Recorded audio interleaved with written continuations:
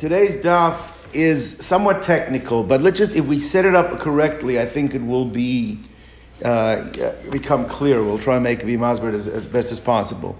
We already have encountered the machlokus between Rabbi Shmuel and Rabbi Akiva, when the Torah tells you that meitav sadeh, meitav karmi yishalem, the damage has to be paid with meitav. Meitav means the best quality. So we had a machlokus. Is it the best quality of the nizak, which was Rabbi Shmuel's position, right? And even if the best quality of the nizak happens to be the zaburis of the mazik, doesn't matter. The mazik is a leniency.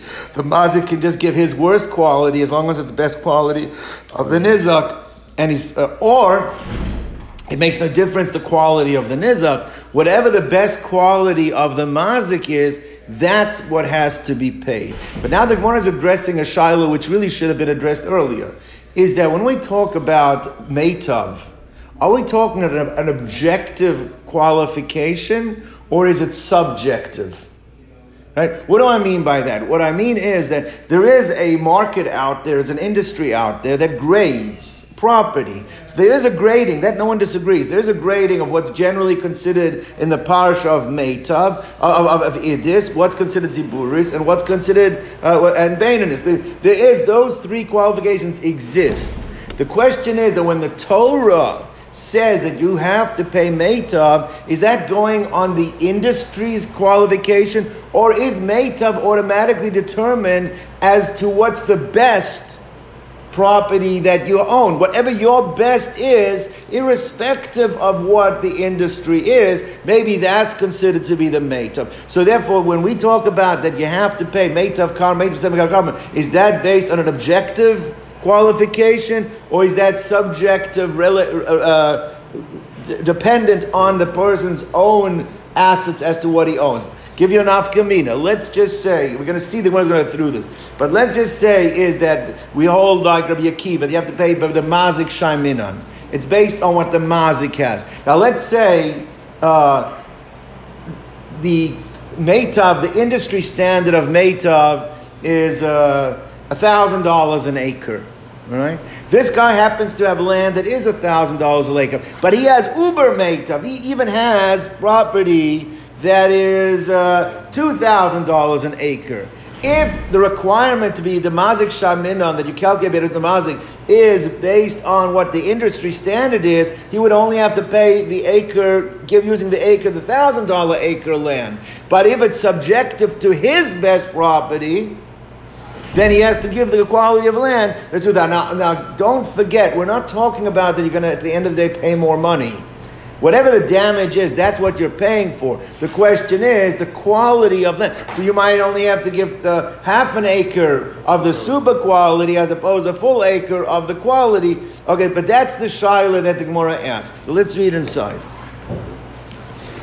So boy minei Rav Shmuel bar Abba ma'ar kunya bi Rabbi Abba. So he asked Bava the following Shabbos: Kashein shamin, when the Beis Din or the Torah requires the Beis Din to assess or calculate, b'shalohen shamin, is it b'shalo based on what he himself possesses, which we're calling a subjective qualification, or b'shal olamein shamin, or is it by the industry, by what the world determines is considered to be the thing. Now, says the Gemara like this.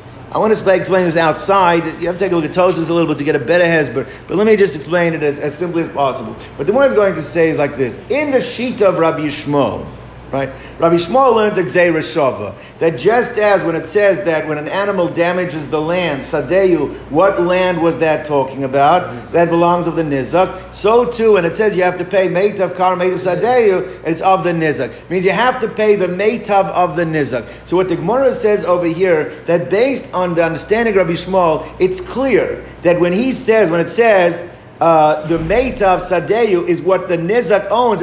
So it's clearly telling you have to pay the best of the nizak. That clearly seems to be telling us that it's indicative of based on what he has, not on any industry standard. So this shaila is not a shaila in Rabbi Yishmael. In Rabbi Shmuel, it's clear that the point is based on the Gzeira Shava that it's teaching it's relative to his best property, irrespective where on the spectrum it falls in terms of the world classification of quality. Is that clear? So one says like this. So I'll leave it to Rabbi Shmuel to Bailach. This question cannot be answered because Rabbi Shmuel Damar ben Nizak Shaminan. He holds ben Nizak Shaminan, and therefore it's clearly relative to what the Nizak has. Kiti Bailach Ali Rabbi Akiva. The shaila is only in the sheet of Rabbi Akiva. Because what did Rabbi Akiva hold? That how do you assess it? It's based on the meitav of the mazik. So therefore, the Amar b'mazik shamin, it's calculated based on the mazik has. Again, now we can ask the shaila. What does the Torah mean when it says that the mazik has to pay meitav sadeh or meitav karma yishalem? Right? What does it mean? Is it coming to emphasize that he has to pay the best of his quality as opposed to no? Oh, well, that's going to be the second part of it. As opposed to the best of the nizak. Because Rabbi Shmuel holds it's coming to teach me the best of the Nizak. The Torah is saying no, it's got nothing to do with what the best of the Nizak was, it's got to be the best of the Mazik. Now if you hold it has to be the best of the Mazik, it means as long as it's considered Meitav of the Mazik, but the Mura entertains over here that it's only coming to exclude what the Nizak had, so you have to pay Meitav of the Mazik. But it could be that the Meitav of the Mazik will be assessed by the global standard. It means as long as he has Meitav that's considered to be meitav, that's what he can give. He doesn't have to give more than that. He just has to give. Maybe that's what it means. Oh, Dilma, maybe the other way of looking at it is when it says that he has to give his meitav of the nizza of the mazik, it means his.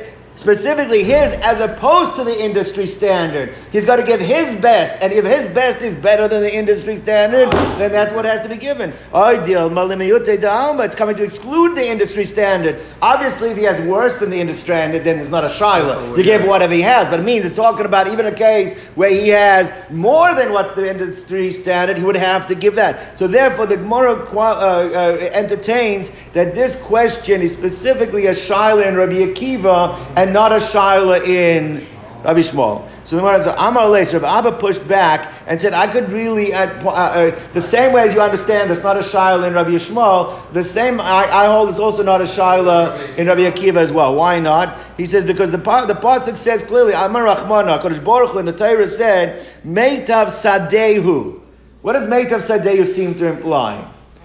The best of his property. The best of his property seems to imply it's not an industry standard. It's based on the relative. He has to give the best of the standard. And you want to entertain that he only has to give the industry. The industry standards actually comes up being a leniency for him.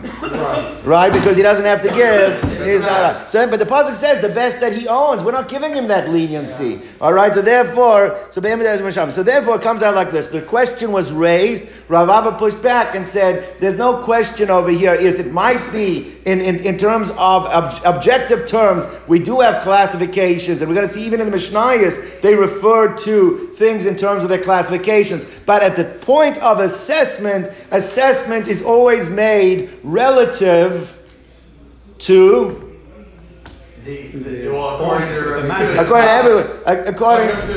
you hold like a small order, it's always made relative to what he has, as opposed to that's what the outcome of Rabbi, not on based on right now. So one has the following question. All right, we're talking about a situation where guy got himself into a lot of problems. He has 3 different types of people going after him. All right, he has somebody that he damaged. Now, the person that he damaged, if he wants to pay property, what type of property does he have to use? So, Nezakin is made of sedeh, made of karma. That's our we've just been learning. You have to pay idis. If the guy, therefore, the mazik has to pay idis, right? If it is an outstanding loan that he is a debtor and the creditors are coming after him, we learned yesterday. Baininus, in between. And if it's a ksuva, then he has to pay from Zaburis. The ksuva, a woman's an ex-wife, or he's the estate. He can pay the worst. He pays the worst. So now the situation, he's got all 3 different parties are banging on his door. Okay? Now, so Esaveh, the one's going to have a question. We're going to go a long brisa, and then we're going to circle back and see what the question is. Ein la ela idis. If this fellow only has 1 grade of land, all right, which is idis, Okay? So now if he only has idis, and there's no question, if he wants to pay property, he doesn't have a choice. He's going to have to give all three parties. Again, it doesn't mean different amounts of money. It just means different amounts of property. But in this case, it's going to be all on the classification of what is idis. All right? Now, it's calling it idis because obviously it means from an industry standpoint, it is considered to be idis. That's all he has, but that's what he's going to be paying. Okay? No problems. Now, kulam government idis. Beinanis, let's say all he had was beinanis. Now, even though the person that was damaged has a right to collect idis, but if all he has, then there's not a shayla. Then you want land, this is what you're going to get. All right? Beinanis, kulam government beinanis. Ziburis, if all he has is ziburis, then everybody gets downgraded. The ksuva is going to be ziburis anyway, and both the nezakin and the halva are going to be paid back with that ziburis. Come ziburis. So far, no, we're good, right? Right. Now, hayulo idis ubeinanis. Let's say this fellow has two qualities of land. He has idis. And he has beinanis. No, I'm sorry, three. It is beinanis, and he happens to have ziburis. He has all three qualities. So now he's able to pay each one with the quality that he has an obligation to give. So therefore, nezakin is beidis, the baal chov is beinanis, and the ksuvas isha is beziburis. Also, glatt, straight, no problems here, right? Let's keep going. Idis or beinanis. Let's say he only has idis and beinanis. Okay? So nezakin is beidis. Okay, that's a no-brainer. If he has idis, he should pay the nezakin beidis. But now he has no beinanis. It goes straight from idis to ziburis. Alright? So it says nezakin beidis. Baal chov v'ksuvas isha. I'm sorry, no, this case was he had idis and beinanis. I jumped this case. He had idis and he had beinanis. So the two qualities of property has idis and beinanis. So idis, obviously, he has to give for nezakin. The beinanis, he gives to the chov. But the isha also, for her ksuva, she also gets from the beinanis. Why? He doesn't have zaburis. So therefore, isha beinanis, so ba'achab is beinanis. So okay. Next case. Beinanis b'ziburis. In this case, he doesn't have idis. He only has beinanis and he has ziburis. So now, nezakin, clearly that's going to be coming from the best that he has. The best that he has is beinanis. Now, baal chov also. The Gemara is saying, well, the baal chov also should get beinanis. Why? Because now normally, baal chov is beinanis. All right. The ksuvas isha, she gets downgraded. Not downgraded. She has a zibur. She has to take the lower grade because that's what she has. All right. Now, it is top of the next number. It is viziburis. So now, in this case, he happens to have the highest quality property and the lowest. It is ziburis. Nezakin beidis. All right. Makes sense. Now, baal chov, right? V'ksuvas isha beziburis. Now the Baal Chov gets downgraded over here to the ziburis because his right is for beinanis, right? So therefore he hasn't, and really we're going to see, he really should be getting ziburis. The rabbis just didn't want people to lock the door in terms of lending, but really it should be to be ziburis. So he doesn't have a right to be upgraded when there's an if there is no beinanis. So therefore we give him ziburis as well. That's the end of the brisa. Now let's analyze this brisa, keeping in mind that there are two possible systems. There's the universal grading, right, which is the objective system, all right, which is the terminology that could be being used, and it seems to be is being used. But then, when the actual assessment is done, we throw the universal system out the window because we don't care about that. We care about the subjective, reflecting specifically what the person himself owns. Everybody with me on that? All right.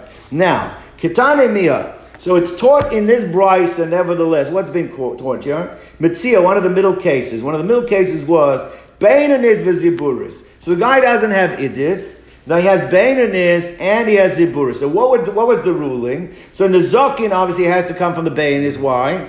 Because it's the best he has. That's the best he has. Now, it says the Baal Chov also comes from the Beinanis, because generally the right of the Baal Chov is from Beinanis, and the Isha gets downgraded to Ziburis. Not downgraded. I mean, not downgraded. I mean, she gets the lower grade of Ziburis. I keep saying that. Yeah, she gets the lower grade of Ziburis. Ask the Gemara Gaval Gekasha. Where it says like this. I understand you want to tell me that there is an objective reality of what Idis is and what's Bainis and what's Ziburis. And therefore, when you tell me what the guy owns, you tell me he owns Bainis and he owns Ziburis, because that could be objectively what it's classified in the Torah. But when we come to do the assessment, if this is all that the person has, this is all the mazik has, is Bainis and Ziburis. So when we're assessing, since the best grade that he has, what should we then halachically be referring to that as? What should it be defined as? If he doesn't have anything more than the Bainis, that Bainis therefore should be considered the Idis, right? And therefore I understand that for Nezokin you give it. But why are you now also giving it to the Baal Chov? The Baal Chov doesn't have a right to take from his assessment. Goes not just for Nazikin. That assessment, whatever the halachic assessment is, for all ways we assess when we end up paying out. So therefore, it should not be that the Baal Chov should also be upgraded to the what really is now halachically Idis, even though it could be universally Bainis. But if that's all he has, and you told me that when it comes to assessment, we go by what the person has related to what he has, not in terms of what it's universal. If so, not only should the Isha be getting from the Ziburis, who else should be getting from the Ziburis? The Baal Chov. Why are you upgrading him to be getting Idis?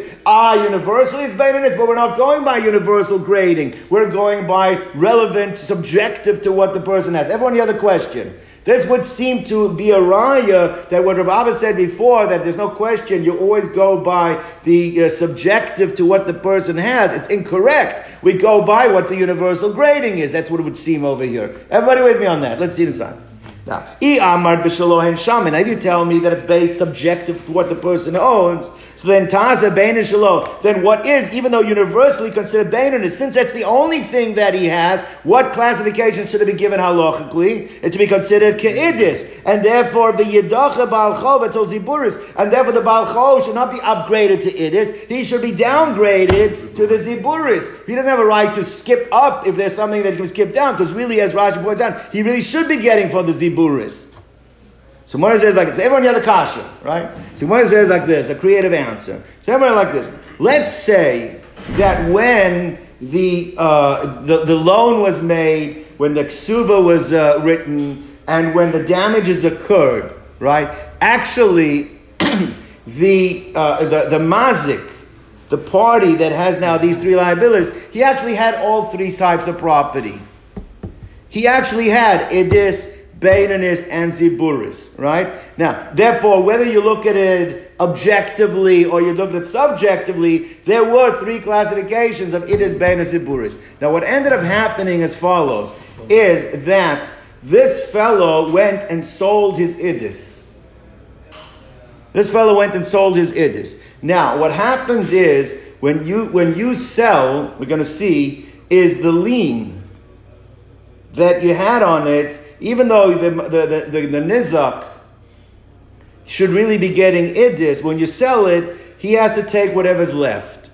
So therefore, what's that? The person sold the land after. Yes. So therefore, what happens is that the nizak has to take from the baininus. Now, our question is that if all that's left right now is the baininus and the ziburis, we should be looking at that baininus as what? As Idis, and the Baal Chov doesn't have a right to take from Idis. No, but in this case he does. Because in this case, at the time of when the loan was made, he had a lien. It was still considered halachically Bainis. Only afterwards was it sold. Therefore, since his lien is on this property, therefore he's a right to collect from it, even though right now there is no Idis. But at the time when the loan was made, that was considered to be Bainis. That's why he has a right to collect from it. Is that clear? Right. Tomorrow says like this. That the guy, that the mazik originally and the borrower was a mazik borrower and a husband. Oh, that at that time he happened to have idis umachra, and then subsequently he sold it. All right, and therefore that does not allow him to come say, well, now you can't take because that's my best property, because the lien that was created at the time of the loan was on that baininess. He has a right to collect that baininess. Now, V'chein Amar Rav Chisda also gave the same answer to explain this brisa. You're going to Haisel Idis, Umachra. Hachin Amastav. The Gemara says, I'll prove to you that there is no other way to learn. This is the correct way of learning. Why? Because we have another brisa. We have a second brisa that contradicts this one. That says, Beinanis v'ziburis, that when a person only has, like the first brisa, he only has beinas and ziburis, nezakin bebeinas, we understand, the nezakin collects the beinas because that's the highest level that there is to collect for. He has a right to collect from idis.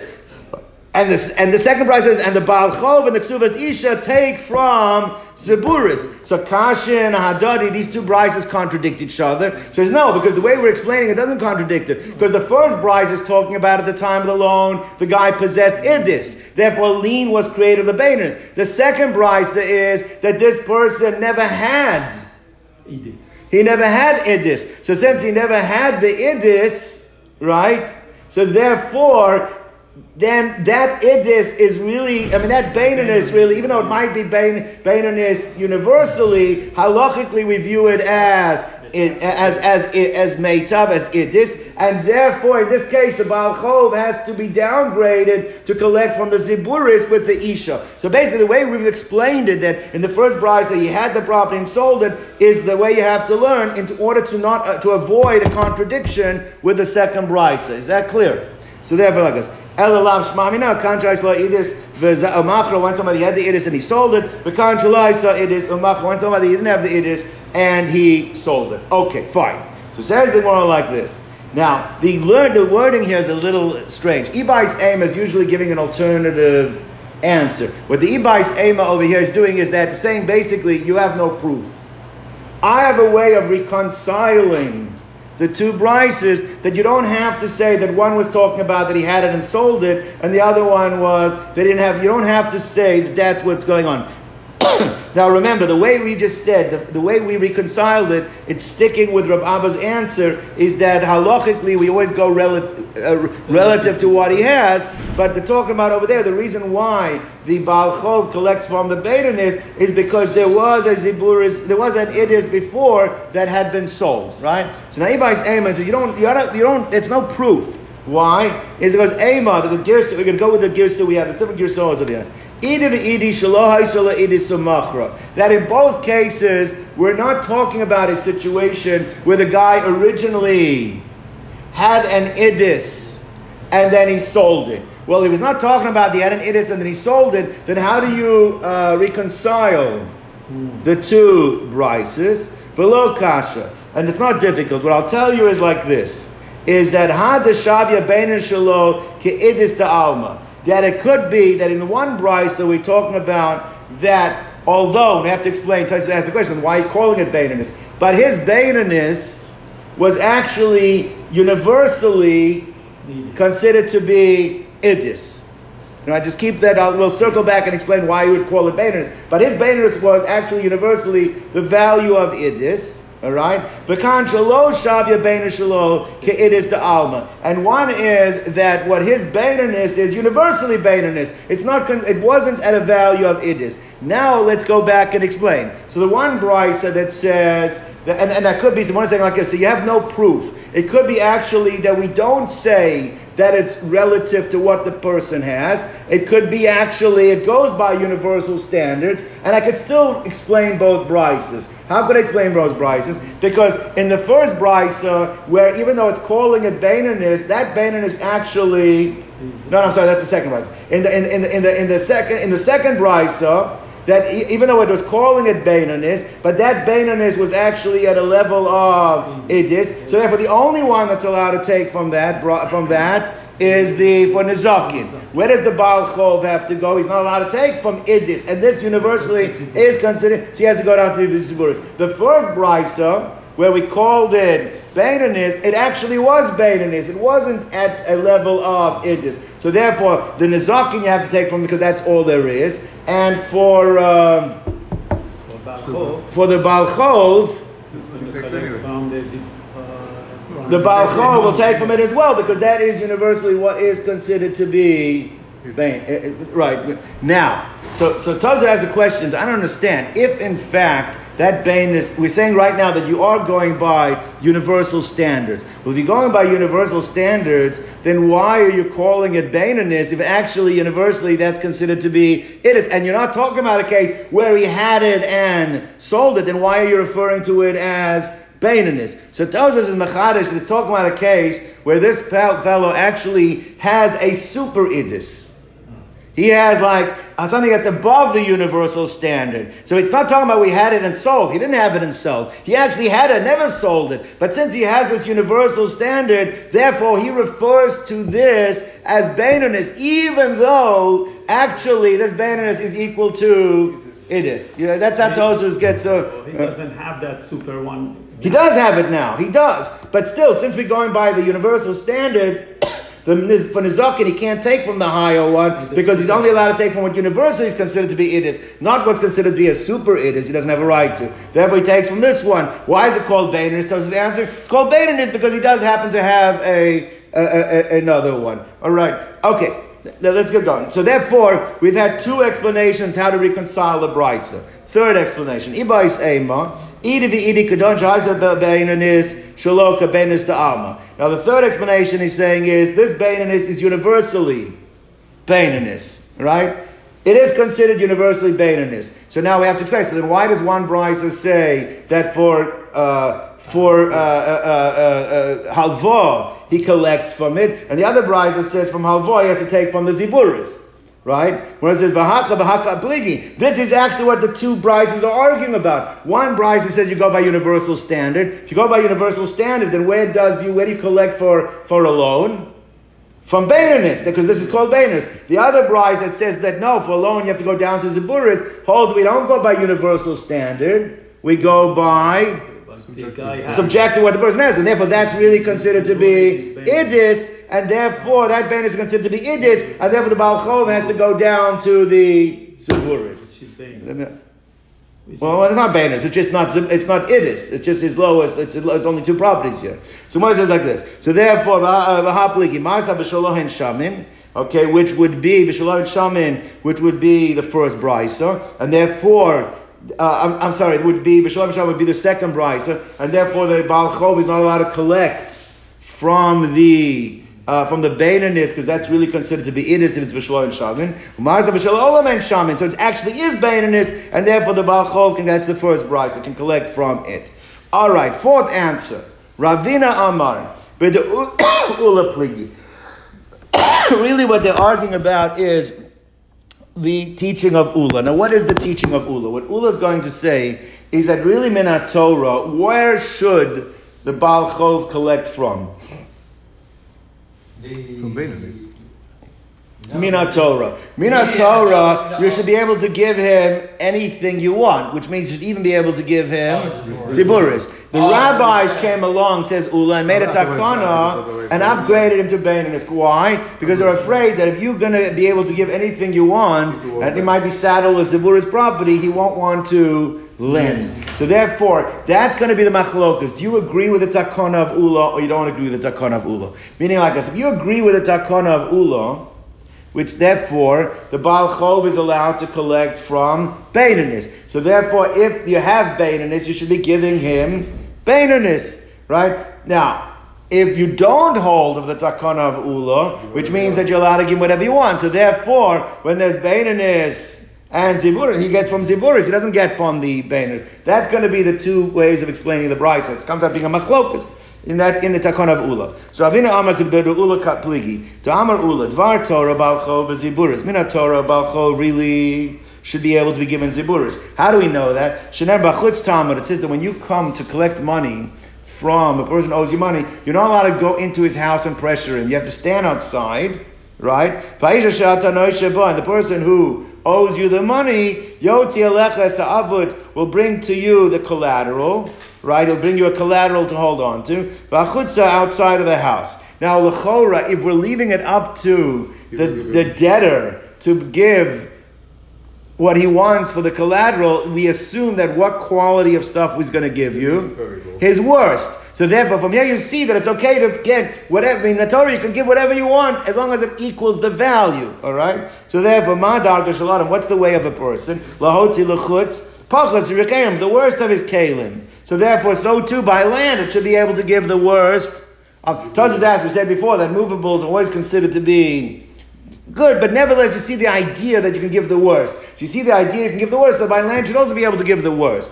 So Mata Amru Bal Choybe Beinanis. So why did the rabbi say then you have to give Beinanis? It's Kadesh Elotin Oldel B'nei Lovin, to stop the doors from being locked from people that want to borrow money. So Gemara says like this: Mar is the takanta. According to one of the brises, hold of the takana, and therefore, when there's Beinanis and Zeburis, if this is called Beinanis, then you have to go ahead and give it. It seems to be that's going also with universal, if you want to hold universal. Otherwise, you have to learn it's called Beinanis, and there's also a third. All right, it's now that's actually a kasha. According to this machlokas, you didn't have to talk about a case where it's only Beinanis and Zeburis. It could have been Idis, Beinanis, and Zeburis, and you still would have had the same machlokas. That's Taisis kasha and Rashi over here. And therefore, Mar Islay Takanta, one holds the Takana to Ula, or Mar Lazy the Takana to Ula means you can always give Zeburis. You can always give Zeburis. He has to take from the Zeburis with the Isha. And that's also a fourth way of reconciling. It's not a reconciliation, it comes out being a machlokas. Let's go weiter. Okay, gentlemen. Okay, that was the easy stuff. Tana Rabban, we learned in a brisa. Okay, now the case is like this.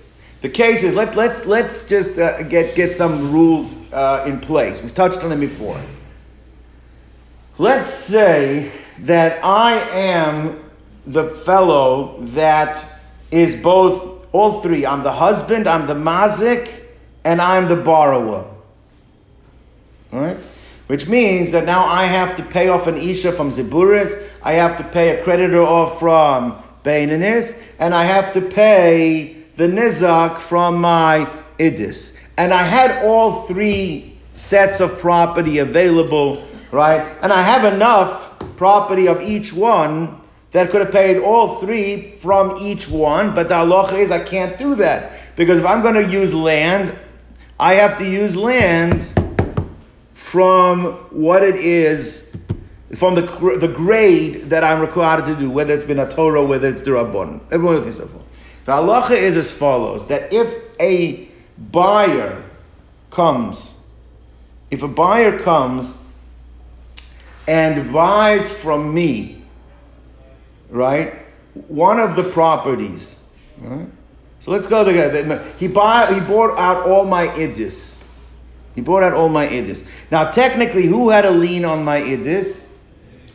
The nizak. The nizak had a right. Now, so technically, you should say, well, that lien should shift over to the buyer, okay?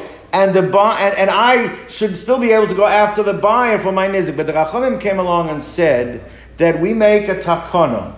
What is the takana? Is that if you as a buyer, to protect buyers, right? So because we want to give a little bit of more protection for the buyers, as long as they leave land behind, the lien shifts for the remaining. Even though the grade of what's left is not of the same level as what my original lien was on, now the nizak can only take from the Beinanis, and he cannot take, and all the way through. It means if he sold his Beinanis, and he sold his Idis, and he sold his Beinanis, and now all he has is the Zebur. You cannot go after the buyers as long as the buyers left something behind. Even if what was left behind now is Zeburis, all three parties, if there's enough to go around, they have to collect from the Zeburis. Everybody understand what I just said? Yeah, well, why is that? It's to what's that? Why is that? To protect buyers, because buyers don't know what they just have to make sure that if there's anything out there that you owe, I'm leaving property. So therefore, to protect them, they left behind. All right, everybody with me. So now, the case over here is that let's say the fellow, this guy, all right, this is a guy has the triple whammy, all right. Let's call him Yehuda. So this Yehuda went and sold Ruvain all of his properties. All of his properties. Now, the way Rashi explains it, we're going to see later, he sold it on one day. Since he sold it on one day, so therefore it wasn't necessarily one time, we'll get to. He sold it one day, but since they don't put dates, they don't put hours in the star, ostensibly selling it on one day is like selling it at one time, and therefore it doesn't shift. You can't say, well, now the idis got downgraded to the beinunis got downgraded to the ziburis, because we view it as if all three properties transferred hand at one time. Therefore, it comes out, in this case, if there's nothing left behind. So now when all three parties come, the Isha, the Baal Chov, and the Nizak, each one has a right to go after the particular property that they had the lien on, because that shifts from Yehuda, it shifts everything shifts over to Reuven. Right? So remember that if you would have left property behind and not sold it, then they would have had to go to what was left behind. So now, even though technically there might have been an order that it was shifted, it doesn't matter, because since it happened all on one day with the one guy, everyone gets to go after the property that is designated for them. Right? Now, let's up the ante. Let's say this Yehuda sold it to three different people. He sold it to Reuven, Shimon, and Levi. He sold the Idis to Reuven, the Beinunis to Shimon, and he sold the Idis to Levi. But again, he sold all his properties to three different people. Reuven bought the Idis, Levi bought the Beinunis, Shimon bought the Ziburis. But again, all of the documents are dated on the same date, which therefore ostensibly means we look at it as if it all happened at the same time. Therefore, each one can go after the property because again, if let's say it would have been different days, then that would not be the rule. The rule is you can only go after the last remaining property, whatever that quality is, that's what you would have been limited to go after. Is everybody with me? All right. So let's read it again. As if it was at one person, means it was on one day. They all of the buyers go after the original Bailim, which means what? That their responsibility, would have been the Bailim's responsibility. The Bailim's responsibility was to give the Isha Ziburis, the Beinunis to the Baal Chov, and the Nezakin to the, and then it is to Nezakin. Now, however, let's say it did not happen on one day. Monday was the sale to Reuven, Tuesday was the sale to Shimon, Wednesday was the sale to Levi, and I'm specifically going in that order, which means the last piece of property that left behind by Yehuda originally was the Ziburis. And each time there was a sale, it shifted to what was left behind, which means the last piece of property to have the lien on it was the Ziburis that was brought on Wednesday by Levi. So Kulan Govin Menachron, and they all have to go to Levi, and whatever quality of land was the land that Levi bought, which was the last remaining property by Yehuda, all three of them, as long as there is enough to go around, they have to collect from him. They divide up and collect from him. And if after collecting from him they still haven't satisfied the obligation, then they go back to the Tuesday purchase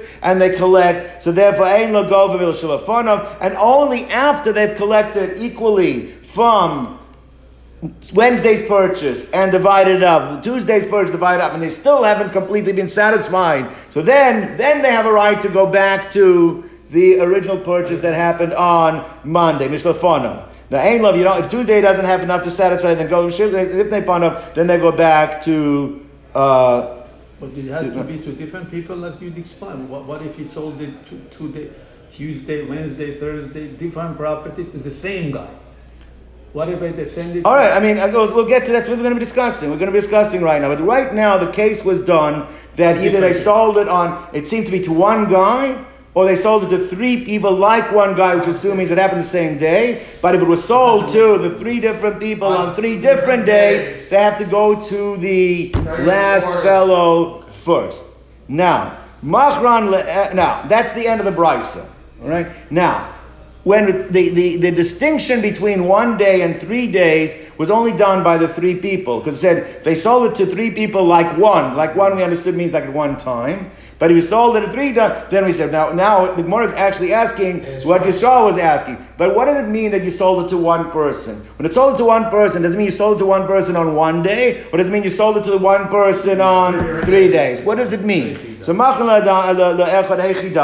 All right? Now let's say, like the way I explained originally, which would make the most sense, that you sold it all to Ruvain, all three levels of property at one day. One day is like one time. Right? So Gemara says like this. The problem with that is then there's a redundancy in the brisa. Because the halacha is that even to three different people, on the same day, where even though there clearly it's not the same time, but we view it the same time, and that's the halacha. So to one person that could actually be mamish the same time, obviously that would be the din that he has to satisfy each one according to. So why do you have to write the case of one person? If you see that clearly from the case of three people like one person, then obviously that's the din by one person. So by three people where clearly there's one person came before the other one that didn't happen simultaneously, but we look at it like it was simultaneously, it was all on the same day. So Amar, you say that's the halacha that kula nikras tachas abayim, that all three parties, that all three parties that are owed money go take over. That means, I'm sorry, all three different people follow the original Bailim and has to pay each one according to their level and their grade. So Machan la'echan. So therefore, if Yehuda sold it only to one person, to Ruvain, obviously on the same day, that would be the halacha. Why do you have to write that case? Therefore, Pshita must be the case of one person. Wasn't talking one person on the same day, because there's no need to say, because three people on the same day, that's the halacha. So when it says one person, must be even if it's one person on three separate days. He sold grade A on Monday, grade B on Tuesday, grade C all to Ruvain. And then it would come out that it's still the same halacha, that each one has a right to go after their particular grade. So therefore, el pshita b'zeh achar zeh. So it means that it must be tomar on three separate days. Now, the Gemara wants to know, but then what's the halachic ramification? What is the logic behind this? Because we said like this: if you sold it to three different people, Monday, Tuesday, Wednesday, there we don't say each one can go after their quality. What do they have to go after? The last sale. So if you sold it to one person on three different days, it should be no different. They should not be able to go each one after their own grade. It depends. It should depend on what? What was the last thing? That's what they first should go after. Then they should go to the second to last, and then go to the first. But not that they should each one be able to go after their specific grade. Why should it be different? So my shno shlosha, what's the reason by three to call chad v'chad? By three that each one has that they have to go after the last person and they cannot go after the quality, because the kol chad v'chad amar lei, because each one, Monday's sale and Tuesday's sale, they can say to anyone who comes to them, you can't come to me because we left behind. So therefore, so therefore the same thing should be, even if it's one person. Ruvain is the one that bought from the original trifecta guy, right? So Ruvain should say you cannot take from my Monday purchase and you cannot take from my Tuesday purchase because I left behind something. The only thing you could be able to collect from is my Wednesday purchase. Why can they just arbitrarily each one go to the level of land? It shouldn't depend on what the level is. What should depend on what did he leave behind? Wednesday's purchase where he left nothing behind. That's what they should only be entitled to. And if it's a buris, then all three of them should be able to only take from. So what difference does it make if it's one guy or three guys? The same thing should apply. So hainami, akol chad v'chad, on each one of the qualities of land that they're coming after, lei should be able to tell each one of the three people, I left for you, the Wednesday purchase was left for you to collect from, and whatever that was, that's what you think. If there's not enough from there, then go to Tuesday's purchase. Not enough from there, then go. But you can't go straight to Monday's purchase if you want. So what it says like this, you're right. And the case must be talking about what was the order of the purchases. Let's take a look at the order of the purchase. Wednesday's purchase was idis. Meaning like this, the best quality, why he did it that way, was the last one. So therefore, right, now, let's understand this. Therefore, it comes out like this. On the same day, if it's on the same day, it doesn't matter the order because it's all the same day. Therefore, each one goes after the one thing that they have to do. Now, we said that if it's on separate days, you should only be able to go after the last one. Yeah, but this guy doesn't want them to go after the last one. Why doesn't he want them to go after the last one? Because the last one was the Idis. So therefore, he would rather each one go after their own. Now, that you can only do that when it's the same guy. If it's three different guys, he can't say each one should go after their own because they have a right to say, we left you that Wednesday property. It is too bad. Too bad on Wednesday's guy. That's it. He's got the whole thing's on him. That's why it could be a difference between when it's three people or one person. So Gemara says like this. So Gemara says like this, but it still doesn't make sense. Because if the last purchase that was that the thing shifted to was the Idis, so technically all three of them should still have a right to say, we want Idis. Because that's where the last property you have is to where our Shibud. So our Shibud is on the Idis. The fact that you also bought the Monday's purchase and Tuesday's purchase, that has no bearing. Because the only bearing is what the last thing was. The last thing was Idis. Even the same guy. So therefore, I understand if it's the same day, but if it's 3 separate days, then we clearly know that it shifted to Idis. So if you have enough land of Idis, all three of them should demand, that's what we want. Right? Listen, what's good for the goose is good for the gander. I mean, the bottom line is that if it would have been the last thing would have been Ziburis, we would have all been stuck with Ziburis. Well, it's Idis, we should all be stuck with Idis. I mean, that's the way it should go, right? That's the point.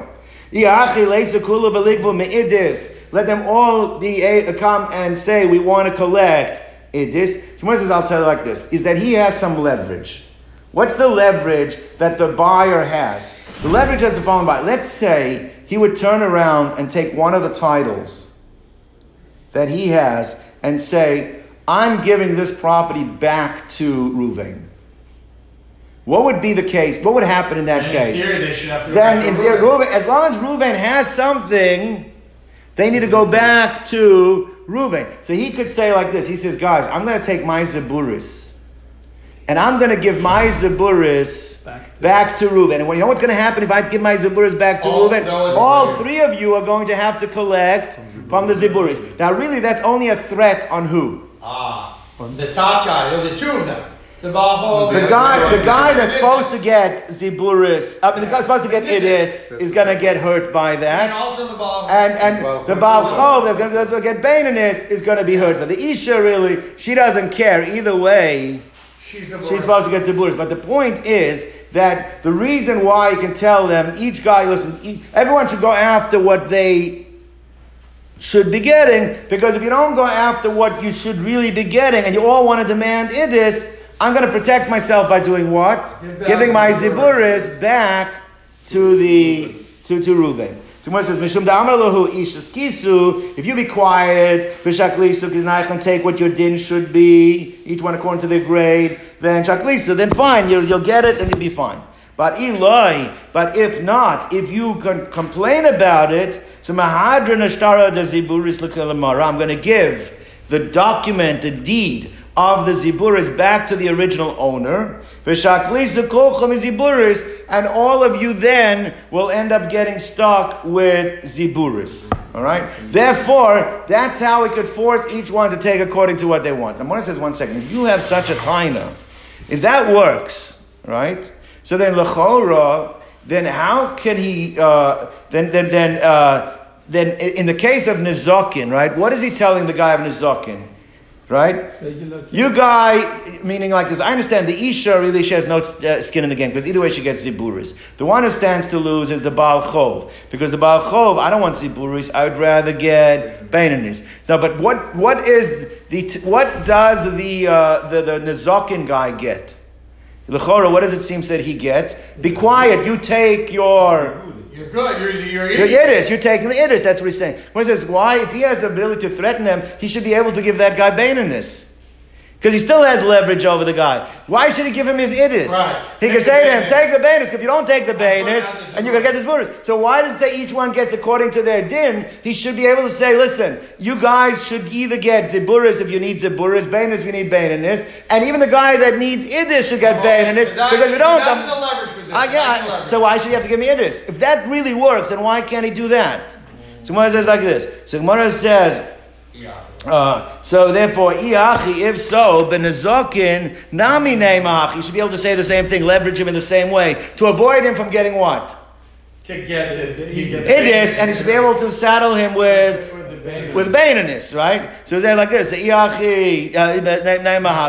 So Ella must be talking about the reason he can't do it. You know why? It must be that the person he got it from, the person he bought from, has died. Now, if the person he got it from has died, and only what's left is the estate, once property has been sold, they are not required to give. They don't have to take care of it anymore. Meaning like this: if you give it back to them, they don't have to pay it. So therefore, the reason why he doesn't have that leverage over the case of Nezakin, because we must be talking about that it's Yisomim, it's an estate that is left from the person who sold it. Well, the same way then you don't have that leverage over the Nezakin, then you don't have a leverage over any of them. So we're back to our question. So why can't all three of them demand the last piece of property, which was Idis? Everybody with me on that? So Gemara says, so therefore, we're dealing is biyasmi, that the person who sold it to you is dead, and it's an estate, and it won't help to give it back to the estate. Why won't it help to give the estate? Because once it's out of their domain, then they don't have to pay anymore. So Gemara says like this: Delabnei pironin, they're not required to pay.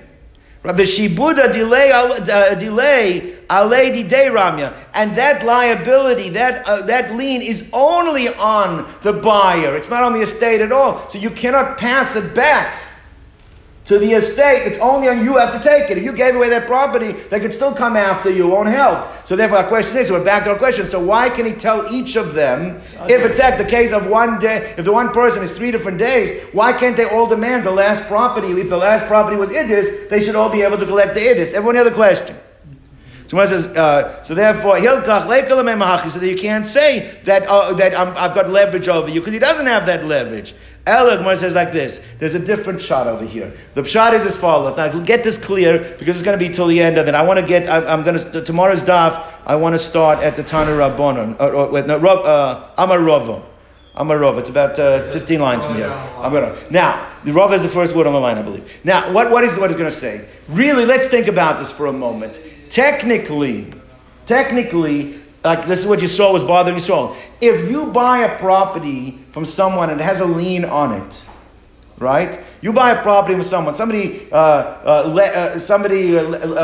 the seller money, or he damaged someone, or it's a ksuva, and somebody buys that property that had a lien on it. Where should you be allowed to go to collect the outstanding debt? Technically, where should you be allowed to go collect it from? The buyer.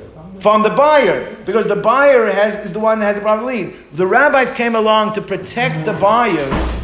What did they say? As long as the buyer left something behind, then what? He's okay. Then he can say, "Don't take from what I bought. Go after the sale, or go after, or the last property that was sold." Now let's think about it over here. The buyer over here is the same buyer in 3 cases.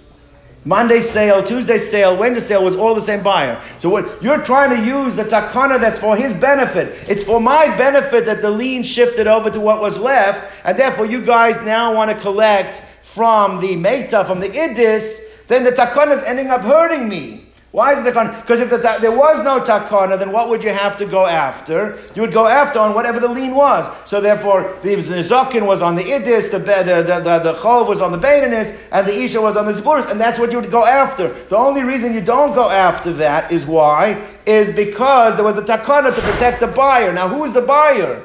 I'm the buyer. I don't want that takana, because the takana now hurts me. Why does the takana hurt me? They have to give Idis. Because now I'm going to have to give everyone Idis. I don't want the takana. Says the Gemara like this. Taima my Amar Rabbana. What's the reason that the Chachamim said, Ein Ephraim and Echasim Eshubadim and Makom Sheyesh B'nei Chorin? Is that you don't have a right to collect from encumbered properties that were sold. You don't have a right to take from if they're still left behind properties by the seller, why did they say that? Mishum takanta didi, they did it for my benefit. They did it for my benefit to protect me, that you can't come after something I bought if I left something behind. But ana bahata kanta le'nichali. But in this case, I don't want that takana, because the takana hurts me. Why does it hurt me over here? Because everyone wants to take my idis over here. I don't want them to take my idis. So therefore, Kedu Rava, and this would have to go with the Shita of Rava. The Amar Rava, Kol Omer Ieshi Takanas Chachamim, that if somebody has a Takanas Chachamim in his benefit, and he says, I don't want it, Kagoin Zu, like this case, we'll see what the like this case is in a moment, Shomin Lo, you have a right to do it. My Kagoin Zu, what do you mean like this case? There's a case that Rava was referring to. Could Ravuna, the case of Ravuna. Ravuna said like this, that according to Ravuna, the reason why the Chachamim said that a woman has to turn over her Maisi Adayim. When she works, she has to give over her money to the husband, because the takana was the husband has to feed her. Since the husband has to feed her, so therefore but let's say you have a woman as a brain surgeon, she's making $1 million a month, and the husband's feeding her, the food bill is $500 a month. You can say, you know what, don't do me any favors. You keep your food bill and I will keep my wages. He says, Ravuna says, you have a right, because she b'takanas chachamim. So that's the idea, that's what we're basing ourselves on the Brisa, that a person is the takanas for their benefit, they're allowed to be moichel on takana. So it says the Gemara like this. So it says, the Amar Ravuna, Yechola Isha Shetomer Labala, Ein in his zonis, don't feed me. And I won't have to turn over my paycheck to you either. So he has a right to do that too. Okay. So the Gemara weiter. Pshita, says the Gemara, it's obvious to us is that machar lekeach beinanis v'ziburis. Let's say the lekeach sold his beinanis and his grade 3 and his grade 2 lands. V'shir idis lefonov. Alright? And he left by him only idis. The question we're going to be dealing with over here is that what happens if you have more than one buyer? Right? You have the original person that had the 3 qualities of land, that had 3 people coming after him, and he sold it in the order that we said. He sold first the Ziburis, then the Beinanis, and on Wednesday he sold the Idis. Now what happened was, that was buyer number 1. Came along buyer number 2, and he purchased from buyer number 1, he only purchased the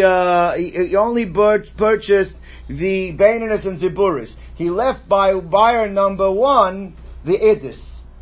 Okay? So you're saying buyer number 1 bought all 3 things? Buyer number 1, the same case we just had. We just had the case before. He bought all 3 pieces of property on Monday, Tuesday, Wednesday. On Wednesday, the last property was the Idis. The lien shifted to the Idis, but since he has a right to say, if it would all be by him, I don't want the takana, then each one would have to take what they would take. But now what happened is, before each one came to him and collected, he turned around and he sold to buyer number 2, he sold his Beinanis and his Zaburis. Okay? Now they show up at buyer number 1. They say, you purchased the property, the lien is now on you, all 3 of us want to collect from what you have. So what he has now is the Idis, right? Now the question is, do we say he has to pay the Idis, or can he shift them to buyer number 2 and say, no, go collect from the Beinanis and Zaburis from buyer number 2? That's the question the Gemara wants to know. So therefore, again, so machar lokach beinanis v'ziburis v'shir idis lefanov, and he left by himself the idis. So now, in that case, leisu kulu v'ligva idis. Here, there's no question. Buyer number 1 is going to turn over the idis, because the original lien was on the idis. It was the last piece of property. The only thing he could have said, listen, this takana was for my benefit, for the buyer's benefit, and therefore I don't want you collecting from only the idis, I want you collecting from all 3. But he can't do that right now. Why can't? Because he sold the Beinas Ziburis. That person also has the right to the takana. Buyer number 2, also the takana is supposed to help him. So he can't say, no, go collect from him, because number 2 can say, hey, the lien was last on the idis. What are you going to say? I don't want that takana. But he does want that takana. So therefore, in the case where you left yourself only with the idis, you don't have any leverage over there. All 3 of them are going to come after the last piece of property that you bought. The last piece of property you bought was the idis, and you cannot shift them in that case over to buyer number 2. So that's what it says pshita. Because the idis was the last piece of property that buyer number 1 purchased. The lien all went onto it. And he no longer has by him the Beinanis and Ziburis that he can say, I don't want the takana, take from the Beinanis and Ziburis. He can't do that anymore. The Matzila Memelu, they would be able to say to them, government Beinas and Ziburis, take from the Beinas and the Ziburis. The lo nichal if takana derbanan, I don't want the takana derbanan. You can't say that anymore, because he can't say I don't want the takana derbanan anymore. He doesn't have the leverage anymore. Why doesn't he have the leverage? Because he no longer has the Beinas and the Ziburis. Aval. Now let's go a different case. What happens if buyer number 1 sold the idis to buyer number 2? Machar idis v'shir beininus v'ziburis. And he left by himself the beininus and ziburis. What will be the din? Because on one hand, the lien was on the last property that the buyer number 1 had purchased, which was the idis. So does the lien shift over now to buyer number 2, right? Or do we say, no, maybe the buyer number 2 also has the right to say, EFC, betakona. So the question over here, what would that now, they can go and collect from buyer number 2 or not? That's the question. So Savra Buyer Lememar, Atukulu Gavi Me'idis. So buyer thought that Pashut must be, the lien in this case had shifted to the idis, and therefore buyer number 1 has a right to demand the protection of the lien on the idis, and therefore once the idis shifts over to buyer number 2, he can push them all to buyer number 2, because that's where the lien was on the idis, right? So Amalei Rava. So Rava says a very smart thing. Rava says that when you purchase something from someone, you purchase with it the rights that person had as well. So when buyer number 2 comes and buys from buyer number 1, he says, I brought from you this land with the rights that you had. What rights did buyer number 1 have? Buyer number 1 could have protected the idis. How could he protect the idis? Because he could have said, EFC betakanas chachamim. So when I bought the idis from you, I bought the right to also be able to say, EFC betakanas chachamim. And therefore, it means some of it will be able to be collected, but not that all of them have to collect from the idis. There's also going to be collection from the beininus and ziburis that is left behind by number 1 as well, because that the koach that number 1 had, he sold over in that transaction to number 2 as well. So ma machar rishon l'sheni. What did the first one sell to the second one? Kol schus shetava liyado. All the benefits that he had within his hands. And therefore, if all the land was by Lekach Rishon, and they would have come to Lekach Rishon, what koach would Lekach Rishon have had? He could have made them collect from the beininus and ziburis, because he could have said, Ev Shiba Takanazu. Aval b'dechizavni beininus ziburis. Akati idis b'nei chorin hu have. Even though when the beininus and ziburis was purchased by buyer number 1, he still had left behind the idis. He could still shift them. Buyer number 1 could have shifted them to beininus and ziburis, because he could have said, and even though you don't collect from encumbered properties, calls man diga b'nei chorin. He still could have said to them, Lo nichali b'hai takana, I don't want this takana. So therefore, l'shkeach sheni also, matzi amalahu, he could say to them, Gami beinus ziburis, go collect from the beinus ziburis, the chizavin l'keach sheni, because when the keach sheni purchased the property from l'keach rishon, adai to the kol schusei, the havale rishon begavo zavin. He purchased all the rights in that property that the first one had. And what right did the first one have? To protect the idis and shift them over to beinus ziburis. Buyer number 2 has the same rights as well. Okay, gentlemen, we'll stop over here.